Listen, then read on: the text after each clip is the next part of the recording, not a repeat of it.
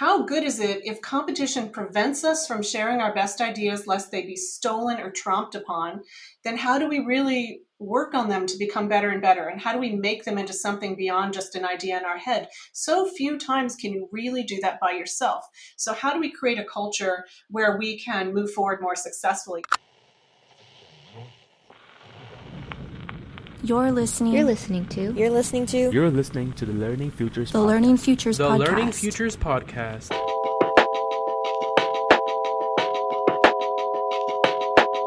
You're listening to the Learning Futures Podcast. Welcome to the Learning Futures Podcast. I'm your host, Ron Bagetto. On this show, we explore big ideas, key issues, and questions facing education now and into the future, moving from what currently is to what could and should be, including considering serendipities and setbacks along the way. I'm honored today to be joined by Professor Lindy Elkins Tanton. Lindy, can you tell us a little bit about yourself and the work that you're currently doing? Hi, Ron. Thanks so much for having me on today. I am a vice president for the Interplanetary Initiative at Arizona State University and also principal investigator for the NASA Psyche mission. And these things have taken me to think very hard about the structure of both the research and the education that we do at universities and what we really need as a society to move most successfully into the future.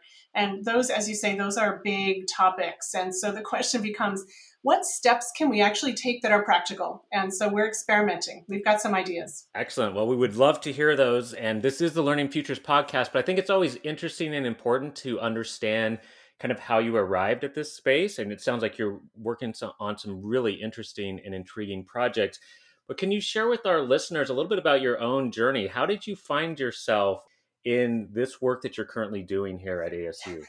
Thanks for that question. And this question always makes me laugh because I feel like I keep running into this expectation that if you are a scientist and you really, that's your main profession, which for me it is, a planetary scientist, that somehow I knew that from birth, or there was this moment when I was 10 and I saw Saturn through a telescope and that was it. I had to be a planetary scientist. But that's not the case for me. I've had this very winding career path where I got my master's and then I went and worked in business for 8 years. And I got these crazy insights about how humans work together outside of a scientific lab, which, of course, is the whole world outside of the scientific lab. And then I taught math to non-majors who were math phobic for 2 years at St. Mary's College of Maryland. That was a fantastic experience. Then I decided to go back for my PhD. And I thought for a while I was going to be a pure academic, but I kept finding myself frustrated and irritated by the constraints around me.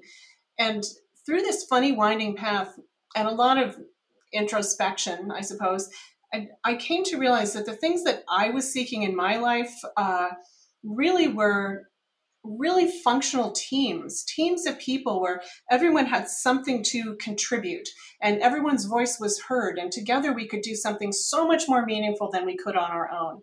And that vision of a really high functioning team where you had purpose and meaning and where your work was amplified and where there was leverage, I came to realize that that had big implications for how we educate people as well as how we help people form teams. And that's led to all kinds of ideas, some of which we're implementing at Arizona State University around future of education. That's my funny winding path and my realization that for me, the driving force was not necessarily the content, although I am devoted to this NASA mission to the asteroid Psyche that I have this very lucky and grateful position to lead. It's really about the teams and the education. I think that those are the most important things we can do for our societal future. Thank you so much for sharing that. I think it's such an important message for young people who I think they have pressures they put on themselves, but certainly they get pressure from external audiences, well-intended, it could be family members or educators who kind of try to push them into determining what is their future going to be while they're still, in elementary, middle, secondary, or even higher education. So I think it's so refreshing and important message, I think, for young people, but also those of us in education and those of us that have children to remind ourselves that, there is no rush and we can't really force fit these kind of serendipitous Yes. paths that we take. So thank you so much for sharing that. I so agree with you. Just to interject quickly, I course. so agree with you with that message that you just gave, which is so valuable. Because for a long time, when people would say to me, "What are you going to do? What's your career? What do you want to be?" And I didn't have an answer. And it made me feel less than. It made me feel that I had a deficit. But the fact is, not all of us are driven by the concept of a title for our career. Sometimes there are other kinds of meaning and need that you have that are less easily articulated in a single sentence. And following that true feeling that you have in your gut seems to me the most important thing. Yes, I agree wholeheartedly. So thank you again for reinforcing that idea. And so you've talked about the importance of, obviously you're passionate about the subject matter that you're working in, and that in and of itself sounds very fascinating. And I would love for you to share a little bit more with our listeners about that, but also the importance of functional teams. I heard you say kind of healthy teams. And again, I think there's another kind of mythos in education. Not only do young people have to figure out where they're going well into the future when it's so uncertain, but also it always seems like it's portrayed as some sort of solitary journey. As a creativity researcher, I think a lot of creativity research did focus on the individual creator, but I think now we're learning that it is this much more collaborative, participatory, team-based process, that individual creations are never just kind of the work of one creator, for example. So could you unpack some of those themes a little bit more with us, both the subject matter, but also what you're seeing as the critical role of functional teams and maybe even dysfunctional teams, and why that is such an important message for thinking about education now and into the future? Yes, I'd love to talk about that, and also to get your creativity researcher angle on this. I think it's great because you think creativity, if you think of an icon, it's a single head with a single light bulb over it. But truly, that is very seldom how it really happens. We're all in this networked soup of ideas and conversations. And I really began to feel in my first experiences in graduate school and as a postdoc, and then my early faculty positions, that competition was actually not a healthy paradigm. There are a lot of people who feel that competition in academia, competition in learning, competition in your degree program are ways to reach excellence. But I think competition by itself is not necessarily conducive to our best creative efforts and our best actions to help the world. I began to wonder, how good is it if competition prevents us from sharing our best ideas lest they be stolen or tromped upon?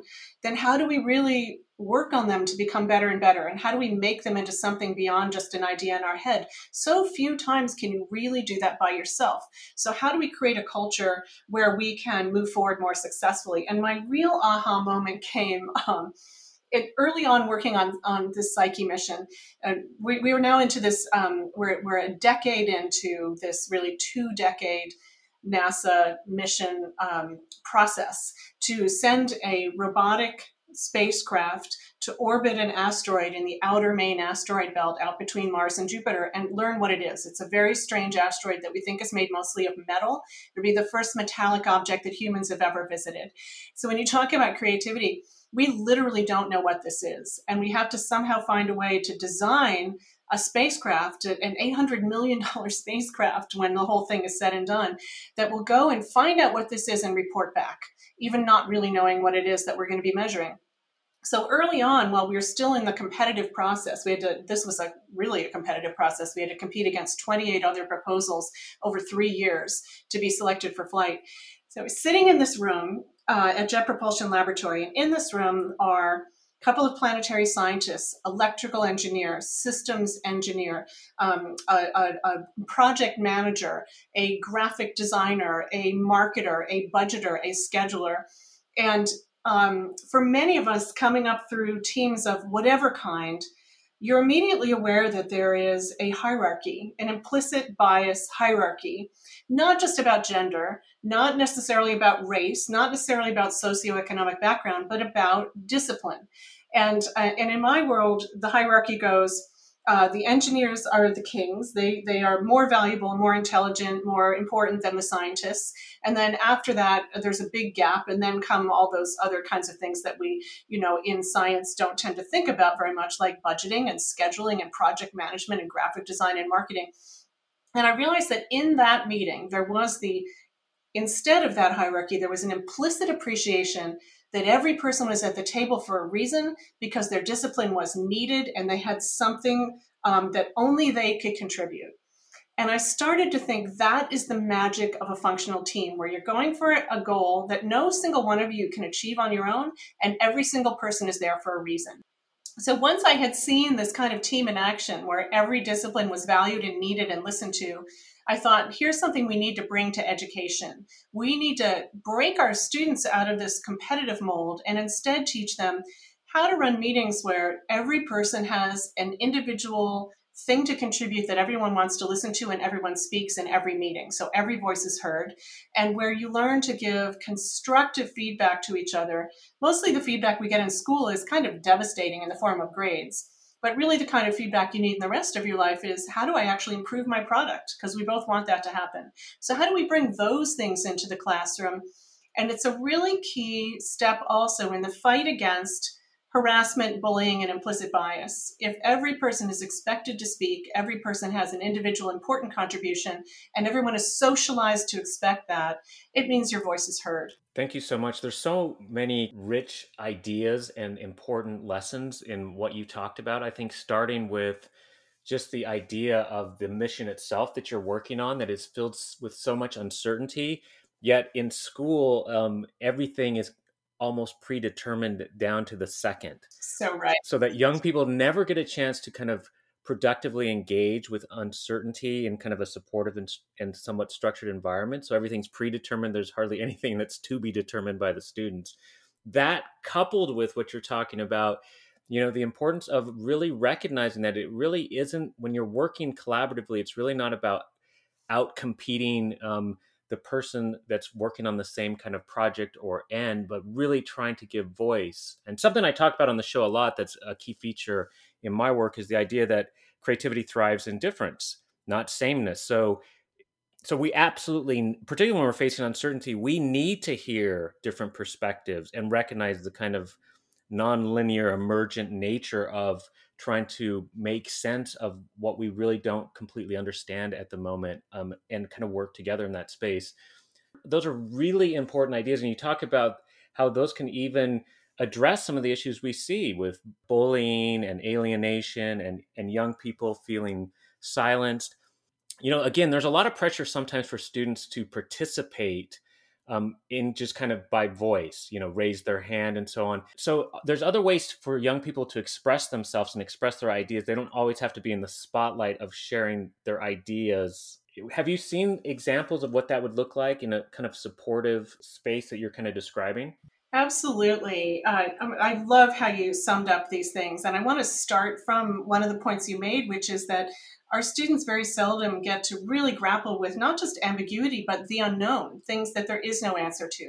We're brought up believing that all the answers are in the back of the book, and also critically that the teacher is withholding this information until they're ready. They have to answer, and their answer is really a test. They're answering something where the teacher already knows the answer, and they are trying to get it right and then be judged right or wrong. So what we've tried to do in the classroom, and we're doing it very successfully with undergraduates, and now we're doing it in high school, and we're doing it in 5th and 6th grade. We're letting the students ask the question, and then letting them go off and find partial answers. We're trying to combat what I think happens commonly in high school, which is learned helplessness around learning, that all the information is supplied to you, that you are responsible to learn and memorize every sentence, and that every sentence is relevant. Now, none of those things are true for the rest of your life. And so how about we start preparing now for a situation where you need to go and try to find some good information to answer your own question, recognize that it'll only be a partial answer, and be ready and come back and share it with the rest of the team, who will each have found some other partial answer. And we can even do this in 5th and 6th grade. And so, as you so rightly point out, in primary and secondary school, especially online as we are now, the sense of being stared at, the camera is on, the eyes are on you, they are directly on you, is very frightening for a lot of students. It's too much peer pressure. So how else can they report out to their team? They can write down a couple of sentences of a conclusion. They can share it in writing. They can share it in the chat. They can share through a little video presentation that they make. They don't have to report out with their voice the way we do in college. But I will say that this process really is working beautifully for us. We have our whole inquiry cycle set up such that the students learn to deal with this ambiguity, do their own research, and share out. And this year, for the first time, we've done it 100% online, asynchronously, and it's worked. And so I'm excited about this. I think it's an important component of education going forward to teach students the skills that they're going to need later in the workforce and in their lives.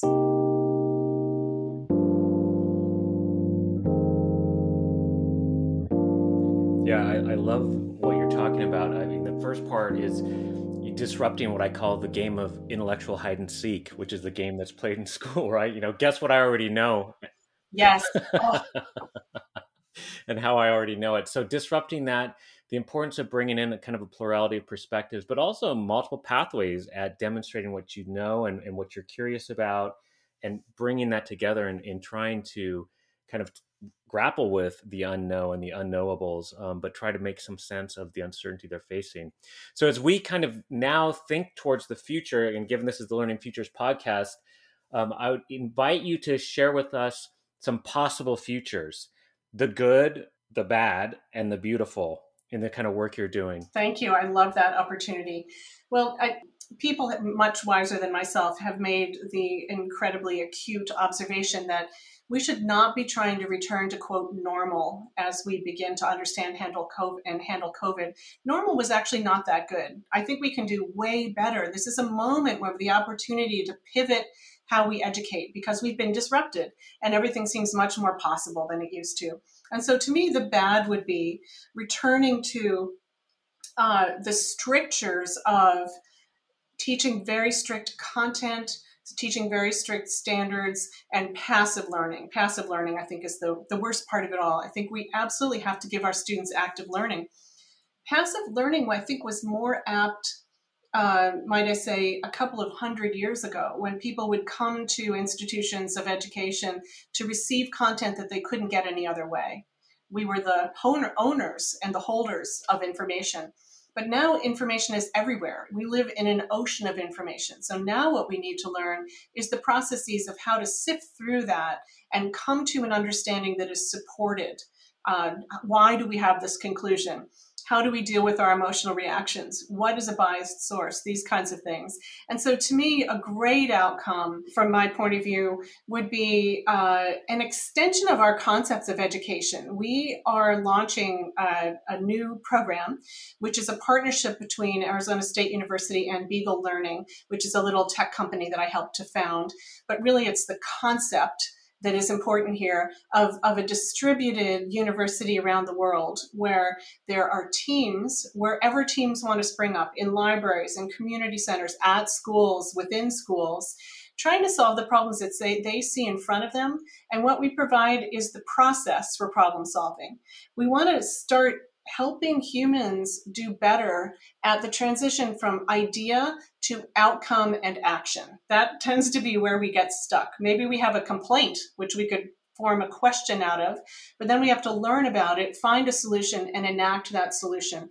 And so in my perfect distant world, there would be these problem-solving groups everywhere where we can help our local communities and then grow from that scale to solve the problems that we see, and that everyone would feel that they were a problem solver and could use this ocean of information and take action to create a better society. That's my utopian learning future. Yeah, that just really resonates with me. And I think a lot of folks, in particular young people too, who really want to have an opportunity to solve problems that matter to them, even problems that maybe other folks don't even see as a problem. So I think this idea of these kind of pop-up problem-solving teams around the world is so generative. My work, I focus on something called legacy projects, which is trying to get young people to identify problems that matter to them and partner with people to help solve them. And I love that you're building this infrastructure to do that. And so another thing we talk about in creativity studies, I'd be interested in hearing about from your perspective, but then also where people can learn more about the kind of work that you're doing. So what about problem finding? So one of the things that we talk about in the field a lot is the importance of finding good problems to solve, that often the problem you identify isn't actually the problem, but maybe a symptom of a deeper problem or a completely different problem. Yes, beautifully stated, beautifully stated. This program I'm talking about is called Open Citizen Project, and we're just launching it. We have our first teams working now. We don't even have a website yet. It's brand new, but you can reach us through Beagle Learning or through me at Arizona State University. And the first element of our process is, in fact, this problem definition.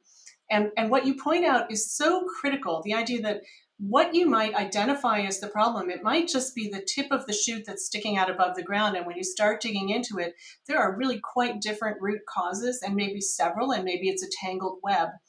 So 2 important lessons, I think, there. One is that you can systematize a way to think about problems, dig into them, pose them as a question, leave them open-ended so you can keep learning about them and not rush to a solution. That's a big problem. That's a problem of problems right there. Make sure you understand them first. And also forgive yourself for recognize ahead of time that your first statement is probably not going to be the statement you're going to end up with. You're going to learn more. You're going to change your wording. You're going to pivot your direction. This is the nature of learning about complex human problems. And so we start in a very, very simple way, asking people to think about issues in their community that they would like to change. And there's so many ways to start thinking about this. It might be as simple as, what about this book we just read in class? What are some issues that were brought up in that book? And do they concern you also? What about interviewing your parents?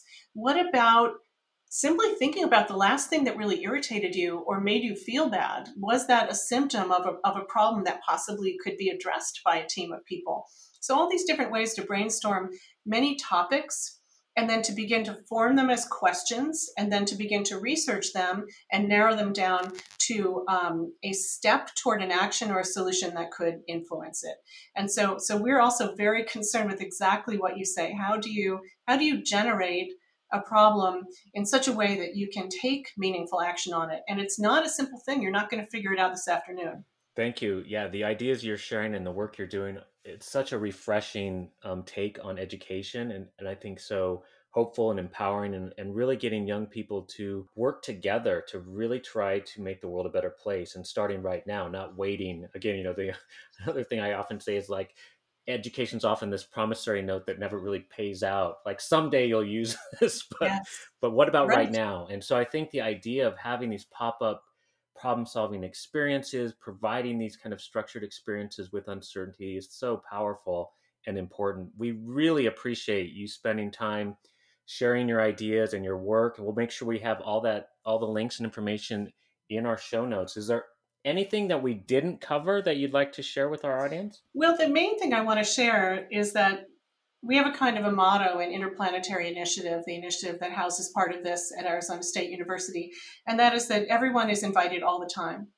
There are ways for anybody who wants to take simple first steps, or to come and run pilots with us, or to help form and change the process. We really would love this to be as widely a crowdsourced kind of set of solutions as possible. And we found in our early pilots that these programs can really help with persistence, because just as you say, it's not a promissory note, it's that you're doing it right now. And so my real message is, think about the future. We can all do this together. Excellent. That's a great message to close on. That's a wrap.